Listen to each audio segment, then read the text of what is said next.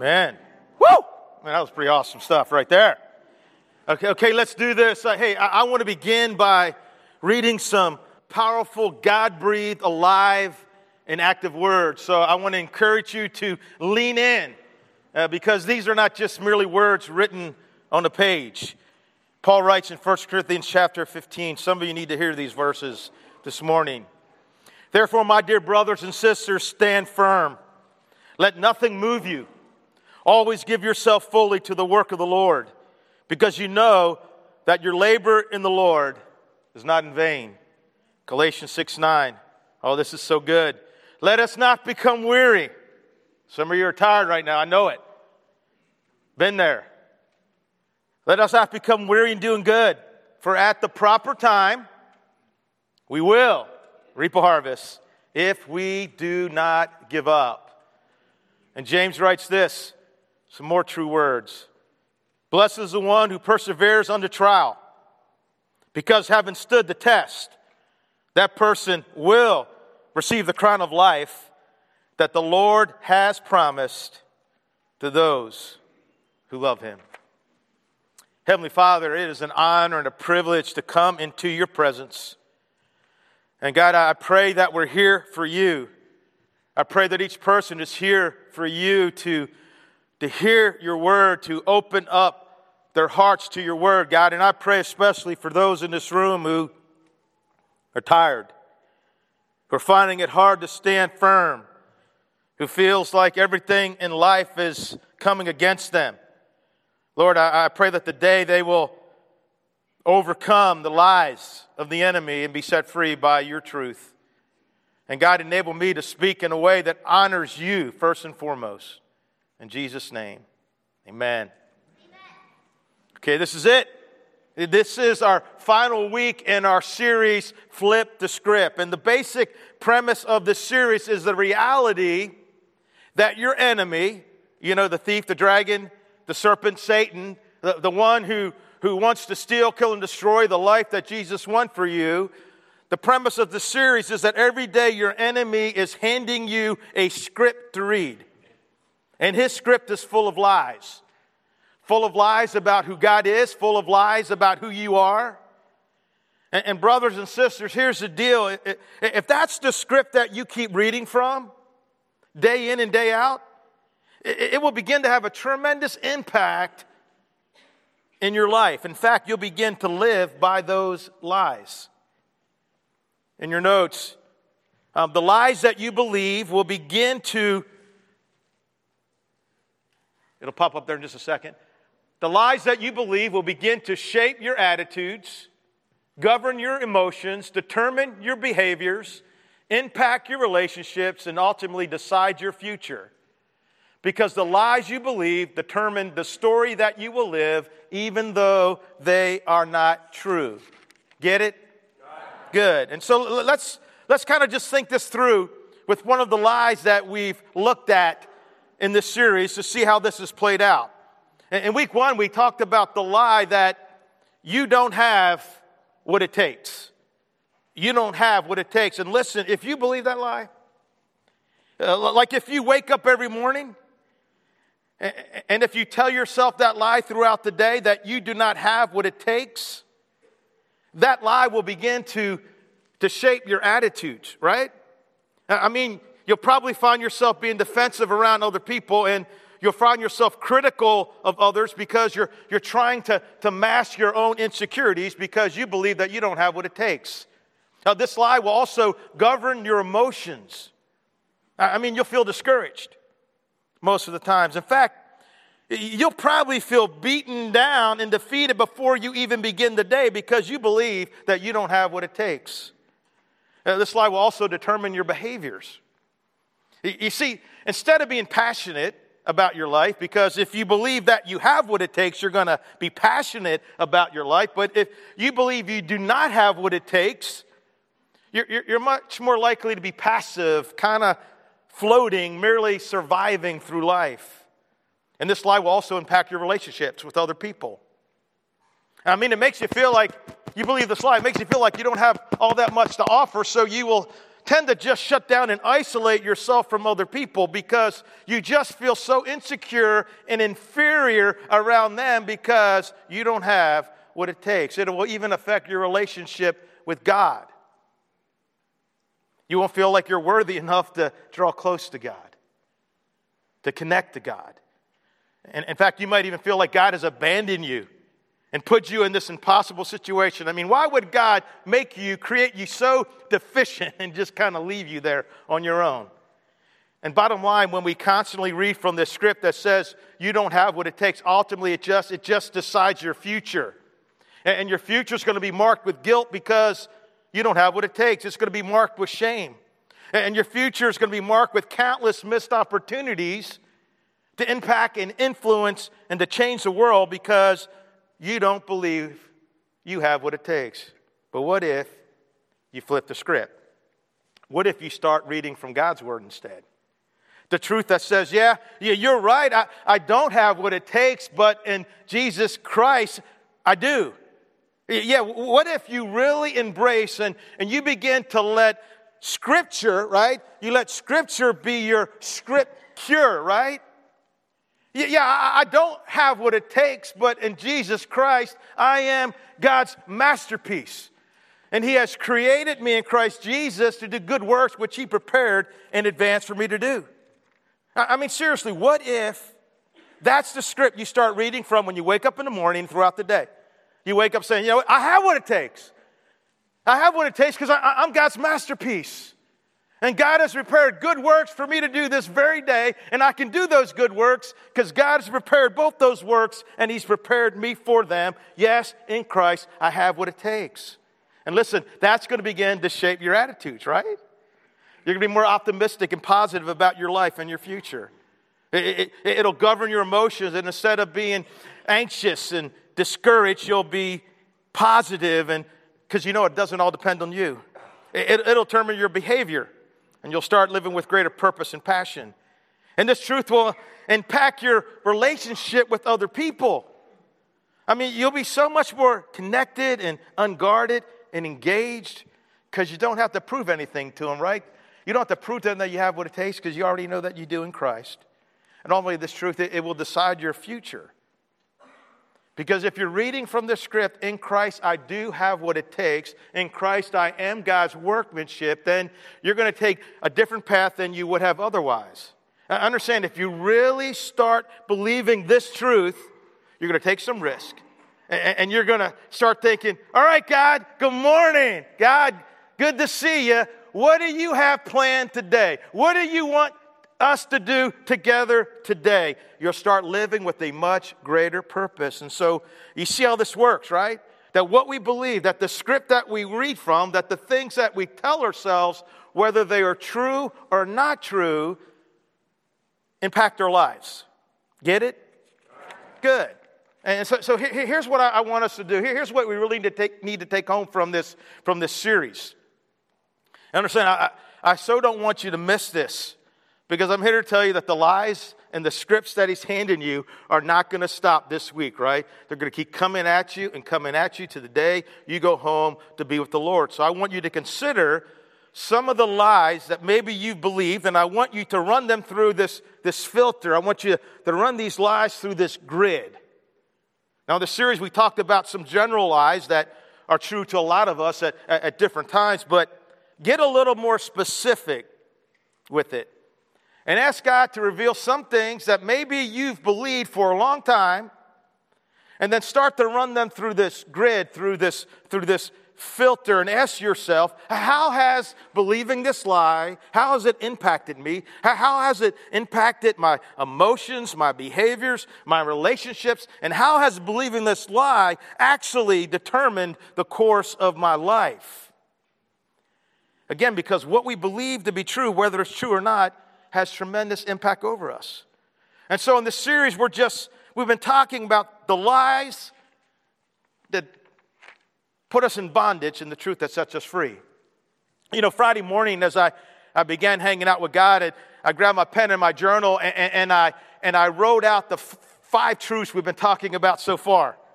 And I got to tell you, reading from God's script when I started my day, it was pretty cool. It was pretty powerful. I mean, I could feel it begin to shape my attitude, govern my emotions, determine my behaviors, impact my relationships, and determine my future. And what are those truths? Number one, that I have what it takes, right? I'm God's masterpiece, right? I really can make a difference because in Christ, I'm the light of the world, and light always pushes back darkness. I can't handle this on my own. And that's okay, because I got friends to help me, and I got the Holy Spirit and Jesus to help me with my this, whatever my this happens to be. I don't deserve to be happy. I deserve to go to hell. But God loved me, so Jesus saved me, and that should make me very happy. And now I can pursue God's kind of happiness. Found not by pursuing pleasure, but by pursuing holiness. Found not by focusing on myself, but by dying to myself. Fueled not by having more, but by being grateful for what I do have. Based not on having perfect circumstances, but based on my relationship with God. Let's look at this on the screen right here. And we're going to read these. Let's read the first three with passion, then we'll pause, all right? And if you don't do it right, we got to stay here. The shells will get cold, and I'll be in trouble. And if I'm in trouble, I take it out on my dog. And no, kidding. All right? On three. 1, 2, 3. I have what it takes. I really can make a difference. I can't handle this on my own. That feels kind of good, right? Okay, now let's do this next one. I don't deserve to be happy. I deserve to go to hell.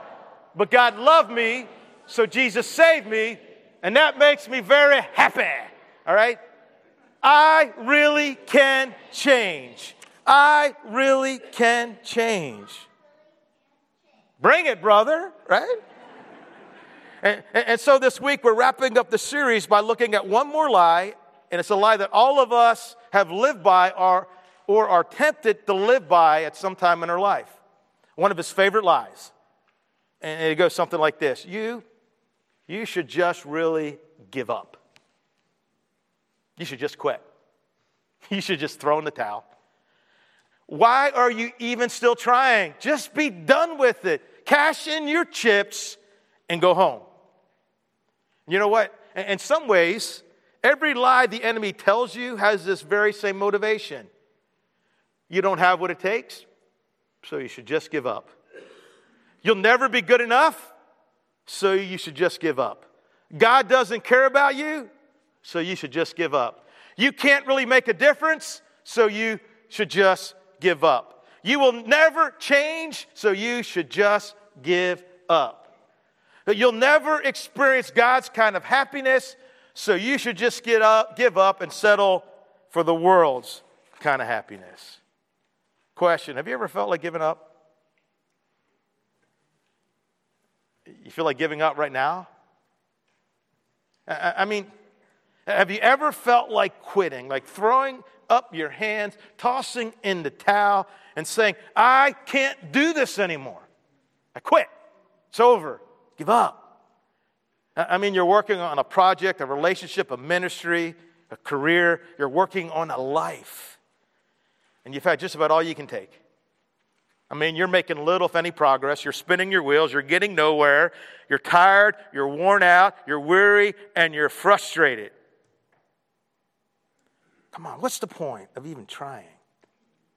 I don't know about you, but I've been there. Done that. A time or 2 or 3 or 4 or 6,742. Times when I just wanted to quit. When I wanted to give up. What's the point? What's the point? I'm putting so much in and I'm getting so little out and nothing is even changing at all. I don't know about you, but maybe your enemy is telling you that lie right now. That you should give up. And you are this close to buying it. This close to believing it's true. Come on.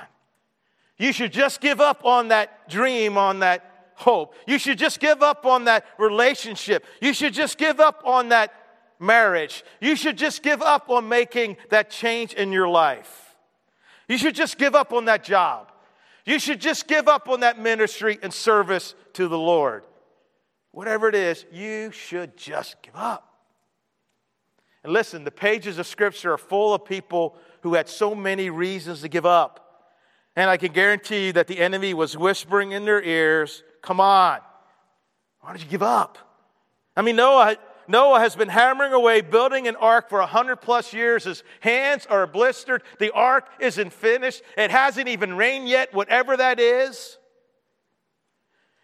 All he has is the stares and ridicule of his neighbors. Come on, Noah. You should just give up. Joseph was tossed into a pit by his brother, sold into slavery, put into prison for a crime he didn't commit. This guy is always doing the right thing, and for 20 years, it doesn't work out. Come on, Joseph. You should just give up. Job. He loved God and served God faithfully for years, and then in a matter of days, he loses his great wealth. He loses his 10 children. He loses his health. What if you lost those things this week? Come on, Job. You should just give up. Moses. I mean, he's once part of a royal family. Next thing you know, he's tending sheep in the wilderness. Next thing you know, he's 100 plus years old, leading a million rebellious and stiff-necked people for 40 years in the desert. Come on, Moses. You should just give up. David, he won a great battle for God over Goliath. He defeated the Philistines. He served the king and God faithfully, yet Saul is trying to kill him. Come on, David, you should just give up. Jeremiah got called to be a prophet for God in a very hard time. And God gave him a message that nobody wanted to hear. And for 40 years, not only did the people not listen, but they persecuted and abused him. Come on, Jeremiah. You should just give up. And there's a guy in the New Testament, I think, that had maybe more reasons to give up than anybody else in the New Testament. His name is Paul. And believe me when I tell you, this guy endured some extremely difficult, blow your mind, hard stuff. And here's just a sample from his own hand from 2 Corinthians. And as I read this, would you take him off the flannel board, right? Because flannel board figures don't get hurt. Right? They just fade, right? Can you take him off the pages of your Bible? This is a real guy. If you cut him, he bled. If he hit him, he bruised and things broke. If you betrayed and slandered him, it hurt, all right? It's a real guy. He writes this, we think you ought to know, dear brothers and sisters, about the trouble we went through in the province of Asia. We were crushed and overwhelmed beyond our ability to endure, and we thought we would never live through it. In fact, we expected to die. Come on, Paul. Why don't you just give up? And then in 2 Corinthians chapter 4, we were pressed on every side by troubles. You ever been there? We're not crushed. We're perplexed, but not driven to despair. We're hunted down, but never abandoned by God. We get knocked down, but we're not destroyed. Through suffering, our bodies continue to share in the death of Jesus so that the life of Jesus may also be seen in our bodies. Yes, we live under constant danger of death because we serve Jesus, so that the life of Jesus will be evident in our dying bodies. Troubles, crushed, perplexed, hunted down, suffering, danger, death. Come on, Paul. Why don't you just give up? 2 Corinthians 6. In everything we do, we show that we are true ministers of God. We patiently endure troubles and hardships and calamities of every kind. We've been beaten, put in prison, faced angry mobs, worked to exhaustion, endured sleepless nights, and gone without food. Come on, Paul. You should just give up.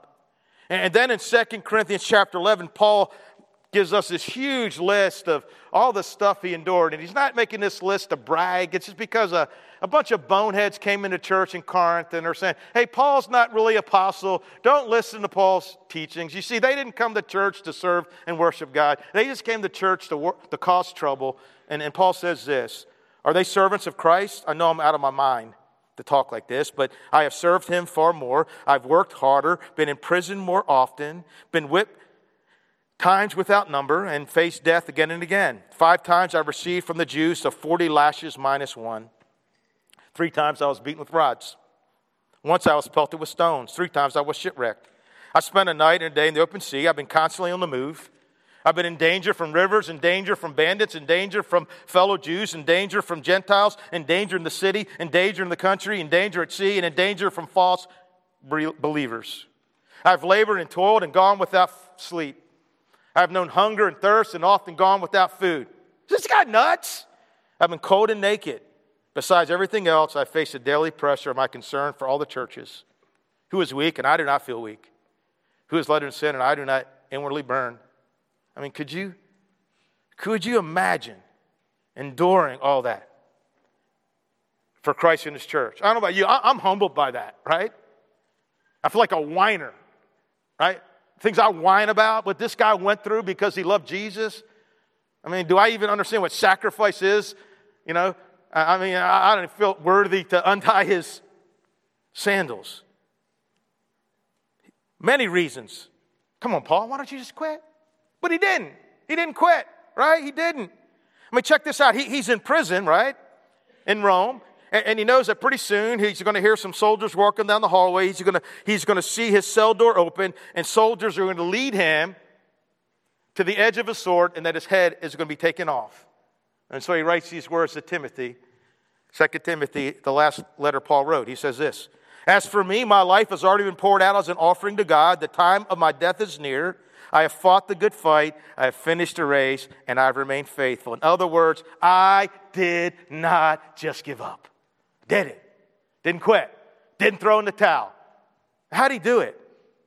How did he endure all that and remain faithful? You know, I thought about that the last several weeks as we've been reading through 2 Corinthians in our Bible reading program, and I came up with at least 4 things that enabled Paul to not give up. And you know what? Those are the very same 4 things that will keep you and I from giving up. Listen, you should just give up is a lie. Turn to the person to your right and left, look him in the eye, and tell them, don't give up. Don't give up. Don't give up. And understand, Paul did not give up, and neither should we as Jesus followers, because Paul had a purpose to live for.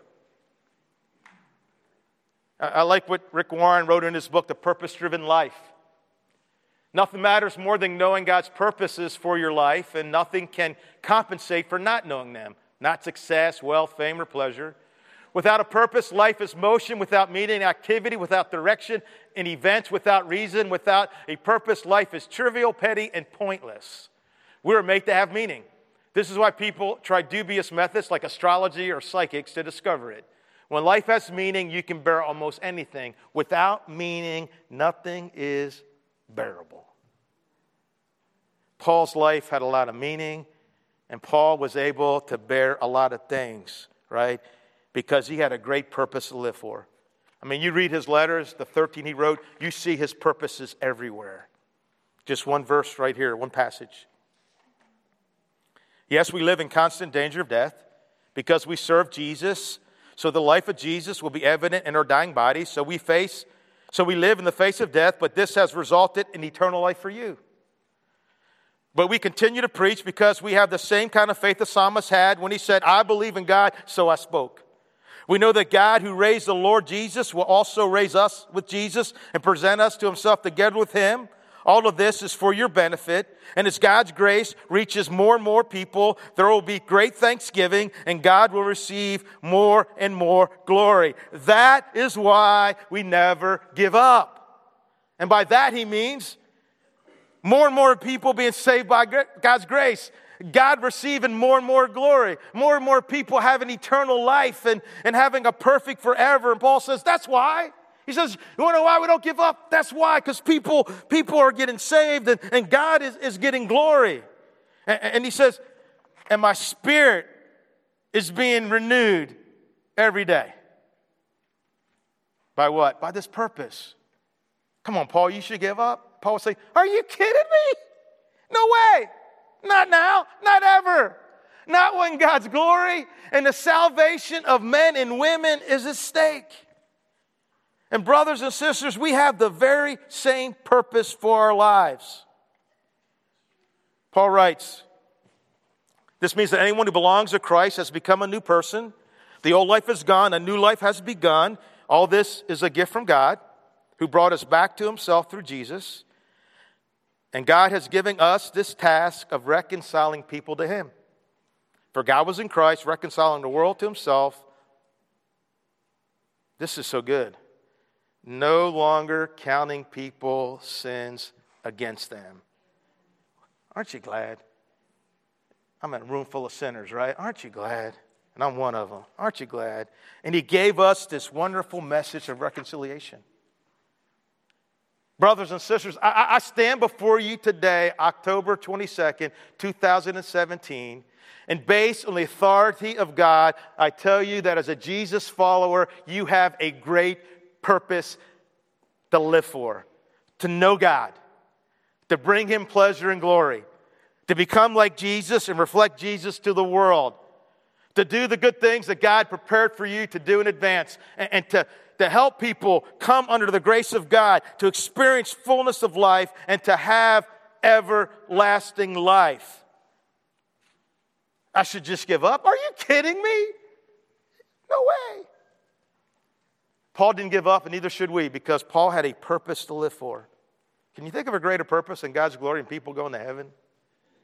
And because he had a hope to anchor to. He had a hope to anchor to. Just a few verses from Paul's pen about this hope. He says this: God saved us from these dangers of death, and he will continue to save us. We have put our hope in him, and he will save us again. Don't you like it? Hey, he saved us once, and guess what? I don't know when, he'll save us again. Right? 2 Corinthians 4, 17 and 18. For our present troubles are small. Paul, did you read what you wrote? It won't last very long. Yet they produce a glory that vastly outweighs them and will last forever. So we don't look at the troubles we can see now. Rather, we fix our gaze on things that cannot be seen, for things we see now will soon be gone, but the things we cannot see will last forever. Oh my goodness, if this stuff is true, it's like good news, right? And back to 2 Timothy, which I read earlier, where Paul says, as for me, my life has already been poured out as an offering to God. The time of my death is near. Imagine that. I fought the good fight. I finished the race, and I've remained faithful. And now, the prize awaits me. The crown of righteousness, which the Lord, the righteous judge, will give to me on the day of his return. And the prize is not just for me, but for all who look eagerly forward to his appearing. Come on, Paul. You should just give up. He's like, are you kidding me? Are you kidding me? I put my hope in God, and I know that my God will save me. And I'm living for a glory that far outweighs any trouble that I could ever have. And now there's a prize. There's a prize waiting for me that will last forever. Give up? Are you kidding me? I like what the Hebrew writer says about this hope. This hope, and the Greek word hope means favorable and confident expectation. And this hope is a strong and trustworthy anchor for our souls, right? We anchor our souls to it. Peter writes, praise be the God and Father of our Lord Jesus Christ. In his great mercy, he's giving us new birth into a living hope through the resurrection of Jesus Christ from the dead. Listen, the next time the enemy hands you a script and says, hey, why don't you just give up? Just say, are you kidding me? And not when I know I got this prize waiting for me. Not when I know that my God will save me. Not when I know that Jesus is preparing this awesome and amazing home for me.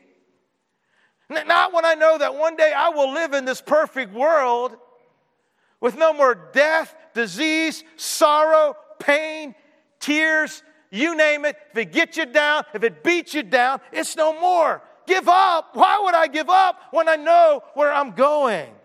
Amen? And next, Paul didn't give up, neither should we, because he had a faithful and mighty God to trust in. And Paul's in prison, like I said. He's writing to Timothy some of his final words. He knows pretty soon, he's not going to be wearing his head much longer. And he says this to Timothy. And I know whom I have believed, and I'm convinced that he is able. Say, he's able. He's able. Paul says, I know whom I believe, and I'm convinced that he is able to guard what I have entrusted to him for that day. I've entrusted my life. I entrusted my soul. I've entrusted my hopes and my dreams. I've entrusted that to him, and I'm convinced that he is able, because he's so powerful, to guard what I've entrusted to him. He said in 1 Thessalonians, the one who called you is completely dependable. If he said it, he'll do it. If he said it, he'll do it. And not only is our God completely faithful and trustworthy, and dependable, he's also all-powerful.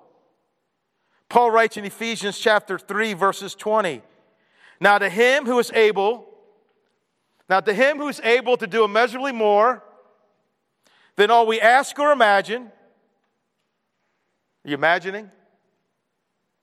According to his power that is at work within us, to him be glory in the church and in Christ Jesus throughout all generations forever and ever.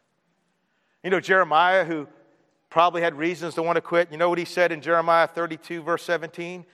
He prayed to God, Oh sovereign Lord, you make the heavens and the earth by your strong and powerful arm. Nothing is too hard for you. Understand, when your enemy tells you that you should just give up, just tell him, are you kidding me? Give up.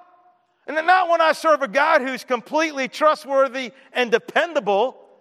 Not when I serve a God for whom all things are possible. Not when I serve a God who is sovereign and who's made heaven and earth, who can restore anything, who can recover anything, who can do anything, who can overcome anything. Listen, with a God like that in our corner, right? Why would we ever give up? No, I'm not giving up, because God is for me.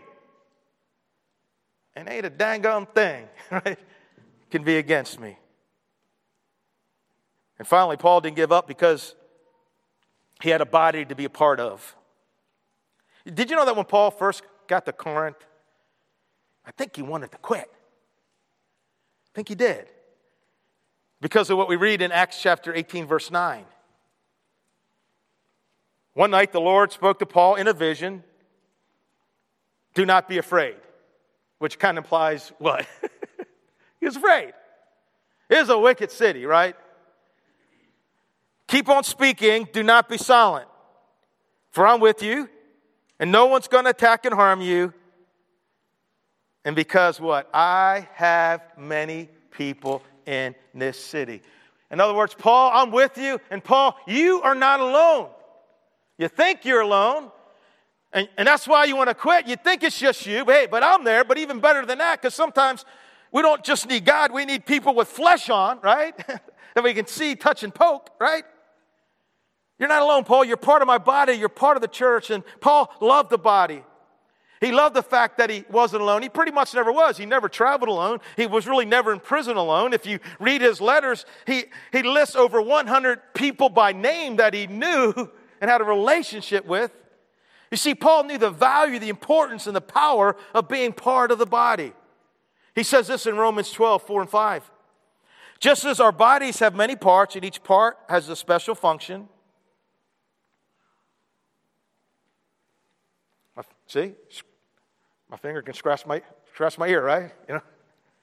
Each part has a special function, so it is with Christ's body. We are many parts of one body, and we what? We all belong to each other, right?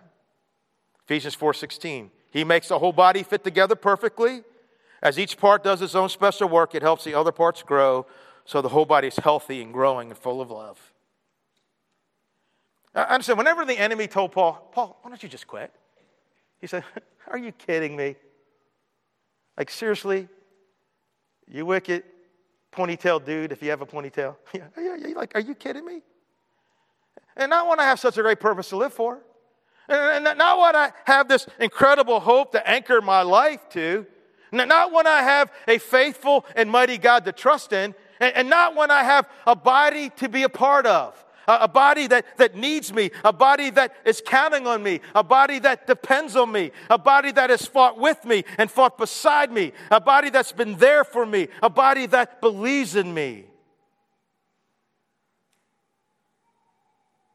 And not when I'm part of a body that's the light of the world that's pushing back the darkness and storming the gates of hell.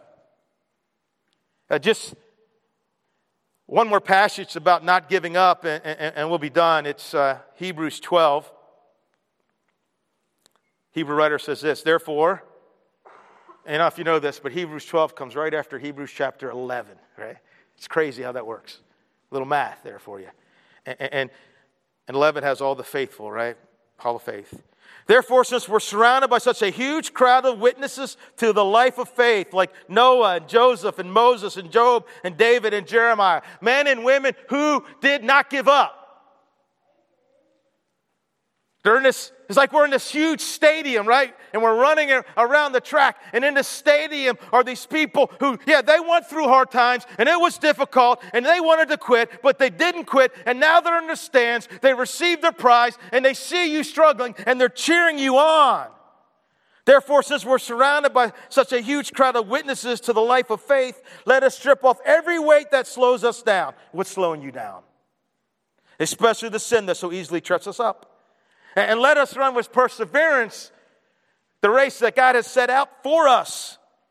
We do this by keeping our eyes on Jesus, the champion who initiates and perfects our faith. Because the joy awaiting him, you and I going home to God. He endured the cross, disregarded its shame, and now he's seated in the place of honor beside God's throne. He had a lot of reason for giving up too, didn't he? Think of all the hostility he endured from sinful people. Then you won't become weary and give up. And I think God brought some of you here this morning. And the good thing about what I get to do, I get to preach myself every week. And I needed to flip the script on every one of these stinking lies. This one as well. And I think God brought some of you here this morning so that you could flip the script on this lie straight from the depths of hell that you should just give up. Yeah, I know it's hard. And I know you're probably tired and weary and worn out and frustrated. I know it looks like the walls that you keep walking around never will come down. It seems like the sea will never part. But brothers and sisters, never, never, never give up. Not when you have such a great purpose to live for. And not when you have such a great hope to anchor to. Not when you have such a faithful, mighty God to trust in. Not when you have such an incredible body to be a part of. Not when the prize of heaven is waiting for you. Father God, we thank you that we can come into your house. And God, I thank you for truth that sets us free from the bondage and lies of the enemy. And Father, I pray for those in this room who, like me, at times want to give up, want to throw in the towel. And God, I pray that we'll fix our eyes on the author and perfecter of our faith, who for the joy set before him. And we have so much joy set before us. God, may we not give up. May we press on. In Jesus' name, amen.